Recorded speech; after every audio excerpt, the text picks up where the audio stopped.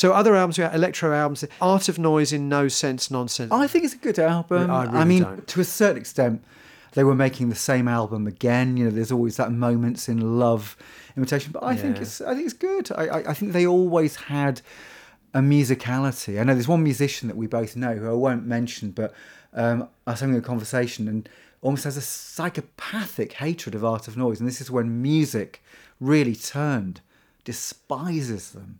Really? And obviously I loved the stuff, you know, the conceptualised by Morley and produced by Trevor Horn, and I think they still went on to do some interesting I think material. the first album is incredible. It was a game changer, that first album. And then the second album, when Trevor Horn and Paul Morley were no longer involved, is okay.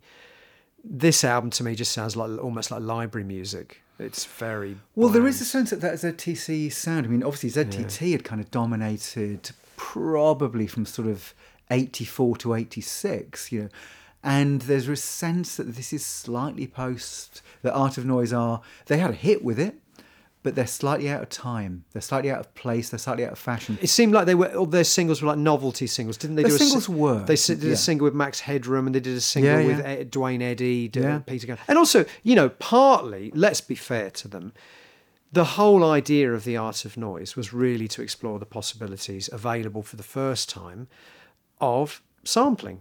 Yeah. And 3 years later, sampling was commonplace. It was everywhere. So they no longer had that kind of novelty aspect on their side, did they? I think when the first time you heard Close to the Edit or, some Moments of Love, it's like, because you'd never really heard music based just purely on sampling before. No, by this stage it was ubiquitous. I agree. And in some ways, it was almost like Art of Noise could have been Manuel and the Music from the Mountains. Which is a bit what it sounds like to me. This album. Yeah. Other records from this year, Savage, Eurythmics, one of their best, I think. Well, I think it is. I think it's an interesting thing, isn't it? Because I really like their debut. Is it In the Garden? Yeah, I think it's great. And I think the two albums that followed that, Touch and Sweet Dreams, are really decent. To me, it kind of got a little too brash and mainstream. And this, again, the age of melancholy and goth. So the mid-80s, the 85 album, it's got that happy, clappy, big single, Live Aid mentality. They come crashing down with this. They're a very experimental single with I Love to Listen to Beethoven. But some of this album is really quite brutal. There's a kind of S&M quality, or at least a sense of being in abusive relationships, and a couple of the harshest ballads and most experimental textures they used. I really like it. I mean, I like all of you. I like Be Yourself Tonight. You're right, it's a big stadium album, but it's a great album too. I think they were very good at making every album feel like it had its own personality and its own identity. And Savage definitely does. 1 Second by Yellow. I don't know if we talked about Yellow on the show. Maybe this isn't necessarily the album I would talk about. It's good. Isn't this with Billy Mackenzie? Yeah, Billy Mackenzie's on this record. But one record we probably should talk about, because this is a band that have come back and completely reinvented themselves, is The Ideal Copy by Wire. Yeah. Now, just to give a little history, so The Wire came out of punk, released one, I wouldn't say generic punk record, but clearly coming from that genre, Pink Flag, then developed more into a kind of post-punk Pink Floyd with Chairs Missing and 154, and then released a live album and then broke up. They've come back in 1987 and they've made an album where they have completely grasped the times, if you like, and redefined themselves as a kind of electronic band. Yeah. But still sound very much like a continuation as well, don't they? They've pulled off that trick. Well, the transition for them was there was an EP a year before this, called the Snake Drill EP, and that is possibly my favourite ever Wire release. And that in some ways has the sonic experiments of 154, but where they're going, there are kind of stranger electronic textures and so on. But, I know this isn't the thing to say, but my favourite period of Wire is this mid to late 80s period of Wire. Why is that not the thing to say? Because I think everybody believes that Pink Floyd, 154, Chairs Missing, this is the definitive Wire, whereas for me, they absolutely reinvented themselves as a kind of viable electronic pop band, but a viable electronic pop band with ideas in motion. I mean, I suppose I feel it a lot more than I feel the earlier. The earlier work is slightly colder in its production, slightly icier in its vocal delivery. This I kind of find more all-enveloping, really. Okay. I personally would have said the opposite. I think the first three albums are much more organic, much warmer. This is almost deliberately a very Teutonic sounding record. In fact, I think they recorded it at Hansa, didn't they? With some of the same guys that had been working on the Depeche Mode records. I think I'm right in saying that. So to me, it's a much more cold, electronic, robotic, mid-80s sounding record. But I love that because I love those kind of records. But it's like you say, there are these two very distinct phases of Wire. But there's a kind of archness and a curiosity about the possibilities of the technology, which goes through all of their work, whether it's the beginning or... Well, at times it's like an avant-garde New Order as well, to me. Yes, or a slightly less commercial sort of Depeche Mode in a way. And they were on Mute, which was Depeche Mode's label at the time. They'd been signed by Daniel Miller to Mute. In fact, I think Daniel Miller was pretty much responsible for getting them back together again. He was like, guys, you've got to get back together again and make a record, and I'll sign you to my label. And it's funny because this is a Wire record that sounds like it was made almost because they'd signed to Mute. It's got all the hallmarks of a lot of the other Mute acts of the time.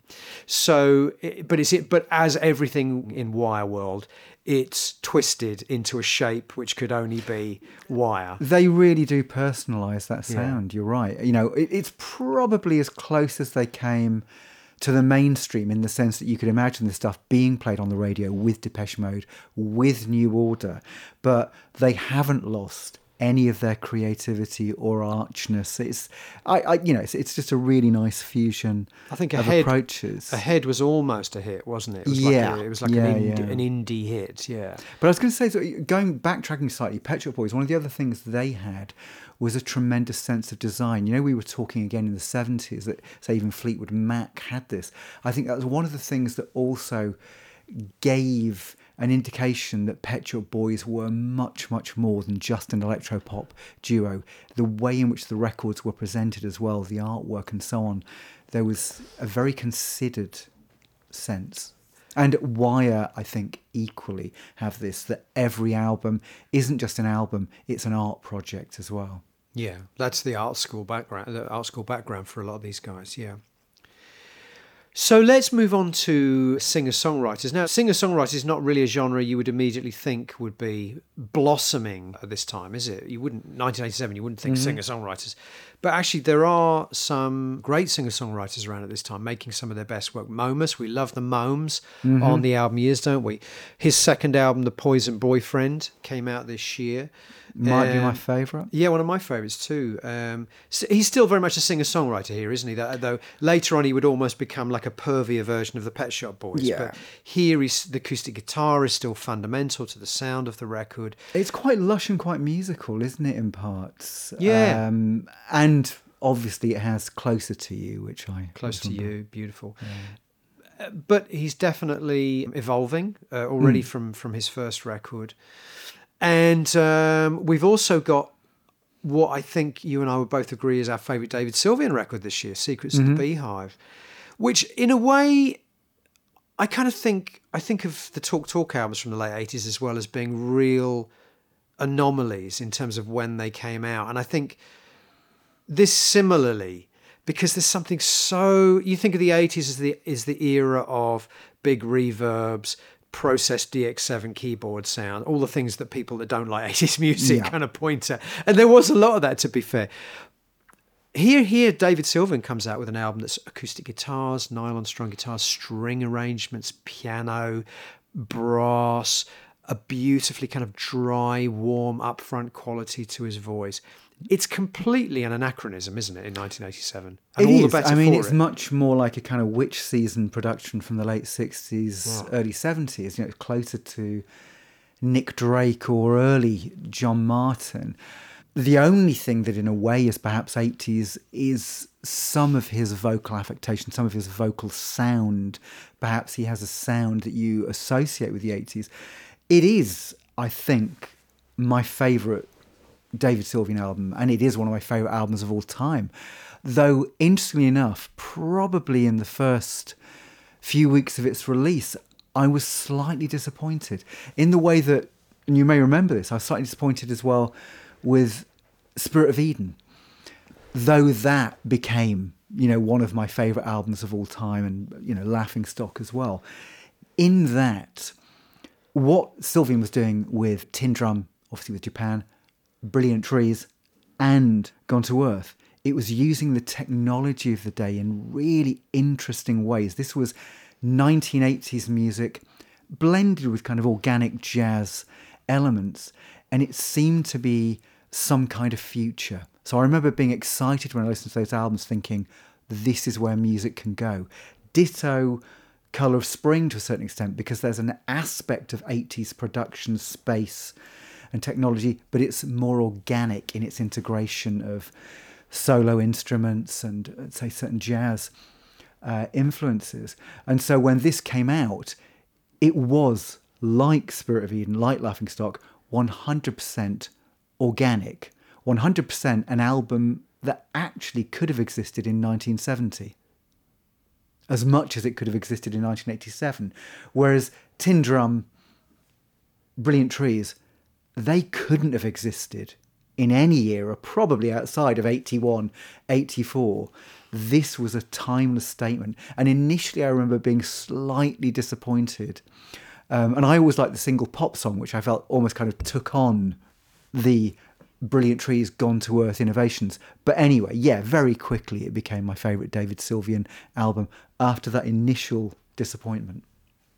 Yeah, it's got a timeless sound. It doesn't really belong to the era it was made in. And those kind of records, I suppose, sometimes take a period of time to resonate because they don't belong to whatever else is going on.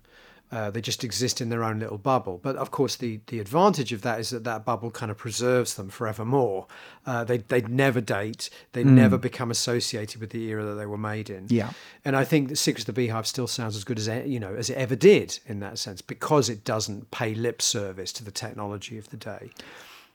And it also fits in, when we're talking about this era of melancholy and goth sensibility. He equally taps into it. If there is a difference, of course, Nick Drake's work is melancholy, but it's several degrees removed from goth. There is something perhaps in the darkness of Sylvian's voice, in some of the unusual chord voicings, where you can certainly pitch it alongside the 4AD version of goth. And that's why Nick Drake, in many respects, is the poster child for this whole idea of music out of time, because his albums didn't sell at the time. They were not part of the zeitgeist. Nobody was interested in listening to those records at the time. But of course, they just go on year after year, gaining in stature, reaching a new audience, because they don't belong. They don't belong to any genre. They don't belong to any time. They exist outside of time. They exist outside of genre.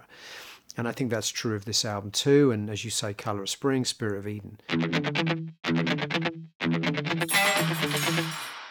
American Music Club. I know you're a big fan of American Music Club. Engine. Is this a good entry? I've never been a fan. Is this a good entry? It's really odd. We've never really, I think, dealt with a year where there's been an Eitzel or American Music Club album that I love. So this is another one you don't really like. Yeah, it's not that I dislike it at all. I mean, Eitzel, I think, was a tremendous songwriter, and he certainly had elements of Drake in what he did. I'm talking about, obviously, Nick Drake there, not Charlie. Not Drake. Not Drake, Charlie Drake, or Drake or the Charlie rapper. Drake, yeah. Very distinctive, emotive songwriter. I think that in some ways at this stage, American Music Club were almost a part of that pack of American indie artists like 10,000 Maniacs, R.E.M. and so on. Whereas I think that there's an album a couple of years later, Songs of Love Live, which was a solo Eitzel album, which I thought was tremendous. And I think that, when they reach the stage of Everclear and Mercury, that's when it's hitting the music that certainly had an impact on me. But it is linked, I suppose, to Secrets of the Beehive in that his singing is very timelessly unaffected compared to a lot of styles in the 80s. And it is almost kind of reaching back to classic singer-songwriters. Also this year we have a Van Morrison album, Poetic Champions Composer. I'm not familiar with this. I'm a big Van Morrison fan. I'm not with this particular record. But he seemed very prolific during this whole period. It still is. Very prolific. It still is very prolific. He still released 2 albums a year. I'm guessing, Tim, this is kind of a middling to fair entry in the discography. It's a good entry. It's good. I mean, yeah. I really like this period. It's the one that follows No Method, No Guru, and it's similar. It's Van in spiritual mode. It's Van in ballad mode, which I like. You know, it's not as far out as Astral Weeks. It's leading towards some of the better moments of Avalon Sunset, for example. The only kind of comedy moment is, I think, because he plays a lot of instruments on it. So there's all sorts of photographs in it of him sitting very self-consciously at a piano or holding a guitar in the inner sleeve. Okay. Or it might even be on the outer sleeve. But this idea of like, I played this. Is there lots of saxophone on it? He's got him with a saxophone. He liked being a saxophone. He during did. The 80s, it was him. Yeah. It was him as Fela Kuti on saxophone. No, he's better than Fela Kuti, to be fair. He plays some lovely sax on some of the records in the 80s. Yeah, no, I'm being really good. It's a really good album in some ways. He's not John Coltrane. But then I like David Bowie's saxophone playing. Nothing wrong with somebody who can't really play, picking up an instrument and having a go. Yeah. Especially if you're David Bowie or Van Morrison. Other albums this year in the singer-songwriter category, we've got Solitude Standing by Suzanne Vega, Wonderful Life by Black, Robbie Robertson's self-titled album, Strange Weather by Marianne Faithfull. Is that worth talking about a little bit? It's quite an unusual career development too, isn't it? I loved that, and I loved it at the time. Still really like it. I mean, the big change was on the previous album, wasn't it, with Broken English? But this is kind of continuing her new sound, which is with this very broken, croaky voice, as opposed to the sort of angelic voice that she'd been known for in the 60s. Well, this was quite an unusual album because it featured a lot of her versions of classic songs from sort of 30s, 40s, the songbook. But she was using a lot of really interesting contemporary players. So Bill Frisell is the guitarist on it. So a lot of the songs, it has a certain similarity with the way in which I think David Torn was on Secrets of the Beehive, wasn't he? Yes, he was. Yeah, he's all over. And yeah, but he wasn't as noticeably Torn-esque. You know, when Torn's on an album, often he dominates. What I really like with Secrets of the Beehive is that he's selectively used and he's beautifully used. His loops, his solos, his sounds, they really integrate nicely with the material. And Bill Frisell is used in a very similar way in Strange Weather. So it's a series of kind of classic songbook pieces in a way, although there's a version of As Tears Go By, the Rolling Stones classic. Well, her classic, to be fair. And her classic, of course, written by the Stones. And it has a timeless quality, but with some very interesting instrumentation.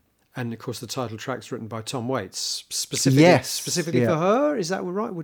Did he write it for her? Possibly, yeah. Because he hadn't recorded that song himself. It's. I think he did a version later on one of his live records, but I don't think he'd recorded it. So I've got a feeling it was written for her. Well, again, it's quite. I mean, what's interesting? It's quite a dark album, and as we said, you know, if Secrets of the Beehive in some ways can almost fit in with this year of melancholy, year of goth, this can as well in a tangential way, despite her being an artist from a different generation. Let's talk about an artist that I think in many ways is a kind of quintessential album years artist, because I don't think a lot of people know her, and yet she's top tier, I think, in terms of her artistry and the experimentation and the ambition in her music. It's the sort of thing you and I love, but probably an artist that not a lot of people listening will be aware of, which is Jane Siberry. Yeah.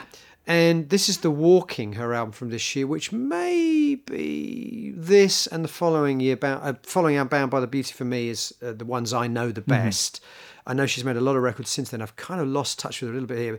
But this was quite a mind-blowing album to hear in 1987. It's almost like... I mean, I hate comparing, but I'm going to do it anyway, because obviously you have to give reference points. She's almost like somewhere between the sort of performance art ambition of someone like Laurie Anderson, but with the musicality and the songwriting chops of the ubiquitous Kate Bush. Yeah. I mean, ubiquitous in terms of every experimental female artist that has ever been ends up getting compared to Kate Bush at some point. But do you know what I mean by that?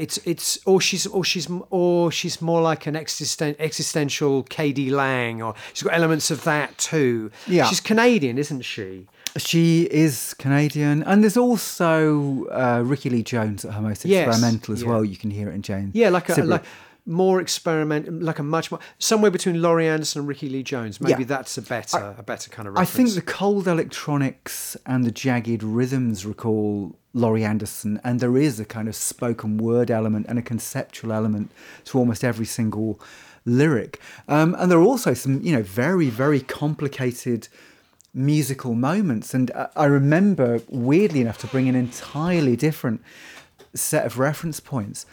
I really liked this album, and it was, as you say, very fresh and very unexpected. It's got a couple of incredibly long pieces that have passages of sound or spoken word, or will then go into some kind of really peculiar atonal time signature electronic. And I think she was being interviewed on Radio 1, and I was kind of curious because, as you say, although you can say, okay, Ricky Lee Jones, Kate Bush, Laurie Anderson, this is sort of the ballpark we're talking about, it had a unique sound, and it was arguably more ambitious than that reductive description suggests. But what was interesting is when she was being interviewed on Radio 1, and you can imagine this in 1987, doing, oh yeah, well, I remember my mind was blown by Yes and King Crimson. And because she was a Canadian singer-songwriter, she probably didn't realise how verboten these were as influences to mention on the Nicky Campbell show. She's definitely got her own thing going on. It's one of those things you have to go and listen to kind of understand it. That you're right in saying that's ballpark. It's kind of trying to describe something to someone, and nothing really will do, but that's the ballpark we're talking about. Very experimental, but beautiful voice. And the sad thing was, I remember this album was the sort of album you could pick up in the bargain bins at the time. It got a lot of publicity. I mean, this was her one album in Britain where she got massive reviews in Melody Maker, and they were pushing it. And as I say, even got on Radio 1. This is where she was getting the big push, and maybe it just didn't click because she's such an eccentric artist. Of course, the thing is, you touched on something earlier where you said there's even an element of K.D. Lang, because you're right. She can do classic, simple ballads quite uniquely. And K.D. Lang was a huge fan, and K.D. Lang became one of the great supporters of Jane Siberry, and I think did a couple of cover versions of her songs. Oh, right, I didn't know that. And also, When I Was a Boy, Brian Eno produced... Get your drinks out, guys. Yes! Brian Eno produced some of When I Was a Boy. So I think my favourite albums are When I Was a Boy, The Walking, and as you say, Bound by the Beauty that followed this, which had a much more ethereal country. I mean, the interesting thing that was probably as close as she got, and unfortunately it didn't get as much publicity as The Walking. I think The Walking was just too alien for people to perhaps grasp, whereas Bound by the Beauty sort of fitted in with that lovely Cowboy Junkies contemporary country movement. Yeah, I like that record. Yeah, very much. Yeah. I think probably it was not the right time. I think that was probably 89 or something. It was maybe just slightly too late for her to capitalise on that. But yeah, I mean, really talented and quite, I'd just say a unique mind. You can tell in the way that you can with Kate Bush when you're listening to someone like Laurie Anderson, Kate Bush, Siberry. There's a really unique mind present, and you hear it in every moment of the music. Sometimes I think female artists are much less obvious with their influences than male artists. Particularly the sort of female solo singers. Something very hard to understand. I mean, think of Bjork or Kate or Jane Siberry or Joni Mitchell. So it's hard sometimes to understand. In fact, another singer we're going to come on to in a minute, Sinead O'Connor, released her debut album this year. Again, it's kind of hard to understand where, what are the influence, what has kind of gone in to make this artist, what's make this sound good? Yeah. No, exactly. And so say when Siberry was on Radio 1, those were not what you'd necessarily expect. Although you can hear, I think, some of the Drinking Game, knotty Robert Fripp rhythms in some of what Siberry does. So you can possibly hear how that's filtered through. But it's filtered through her music in such a unique way. I don't hear it at all. I mean, but in a good way. I'm sure they're there. But Mitchell, she always talks about, again, songbook music or country music or rock and roll music. She's huge in terms of old rock and roll, which occasionally you hear where she references it. but her own music. She might reference it in the lyrics, Yeah, but you exactly. don't really hear it in the music at all. Yeah. Yeah, Jane Siberry. I mean, I definitely think this is an album year's artist, because most people listening probably will not have heard of Jane Siberry, and you should definitely go and check out this album, particularly I think from this year, The Walking, because it's got a nice balance between the accessible and the experimental. Yeah, As you say, her next album was a bit more sort of commercially minded, but this album is the one I think that really made people take notice of her. But maybe she is one of those artists that will still be discovered 100 years from now, because she has made her own little world here. Well, and I bought it, I think, because I read there was a Rave Melody Maker review, and which is what kind of led me to it. Right. But where she'd come from, in terms of where she'd come from, her first album is pretty straight singer-songwriter. But then her second, third albums, what made her a star in Canada, she had a hit called Mimi on the Beach. She really ties in with that kind of early 80s Toronto new wave electropop scene, and it's a bit like new wave electropop filtered through a warped imagination, and The Walking to me is where she takes it even further. Now this isn't an album, but the first Sugar Cube single was this year, Birthday. What a debut single that was. Had we ever heard anything like Bjork before? I mean, again, I can't think of a precedent. Can you think of, if you hear Bjork's voice on Birthday, what are you going to compare that to? I mean, what's, again, lovely, is what I keep on coming back to, what makes Birthday special is it's at once fresh, quirky, unlike anything you've heard, but fully engaging, joyous, accessible. It manages to pull off a difficult trick, and it's sold well over 1 million and made the record company that we eventually signed to, One Little Indian, did it not? And yeah, it was incredibly fresh. And I think, once more, coming back to how important artwork and packaging is, I think that those early Paul White designed sleeves were also quite unlike anything that was about at the time. And it perfectly matched the playful chaos in the music of Sugar Cubes. I mean, she sings with this kind of giddy. She's completely lost. And in fact, when you see her perform too, she's tiny, isn't she? She's tiny. She's wearing this little dress, and she's just got this amazingly big, powerful, giddy voice.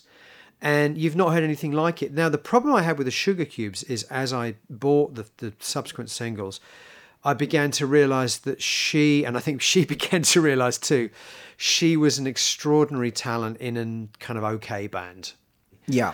And of course, she left Sugar Cubes after the second album or third album and started a solo career, which, of course, the rest is history, and really found herself. But this was the first time we'd ever heard Bjork. First time I'd ever heard Bjork. First time most people had ever heard Bjork. And it's still one of the great debut singles of all time, I think, Birthday. It still sounds... But they're, weirdly enough, in terms of her music, I mean, I, of course, really respect what she went on to do, and some of it actively like a lot. But the Sugar Cubes are what I actually come back to in terms of personal enjoyment, I think. Really? But you're right, there are very, very few precedents. You know, the only thing I can think of, to a certain extent, that sort of reminds me of the vibrant range of her voice, maybe Billy Mackenzie, maybe Russell Mael of Sparks. Also this year, Mavericks off their rocker, for it is this category we're currently residing in. This is very sensitive, this title, obviously. Yeah. Listen, Tim, you know how sensitive I am. Frank's Wild Years by Tom Waits. Is this his maddest record? It's Tom on 10, isn't it? Tom on 11.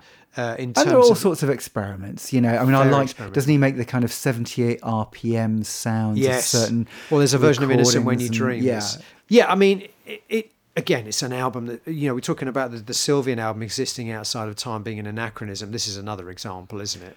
Yeah, and yet another example of the 1980s not being what people think the 1980s were. Because if you put this as a 1980s album, which it was, and it was critically lauded, it was bought, it's just an extraordinary piece of experimental music that made its way to the charts.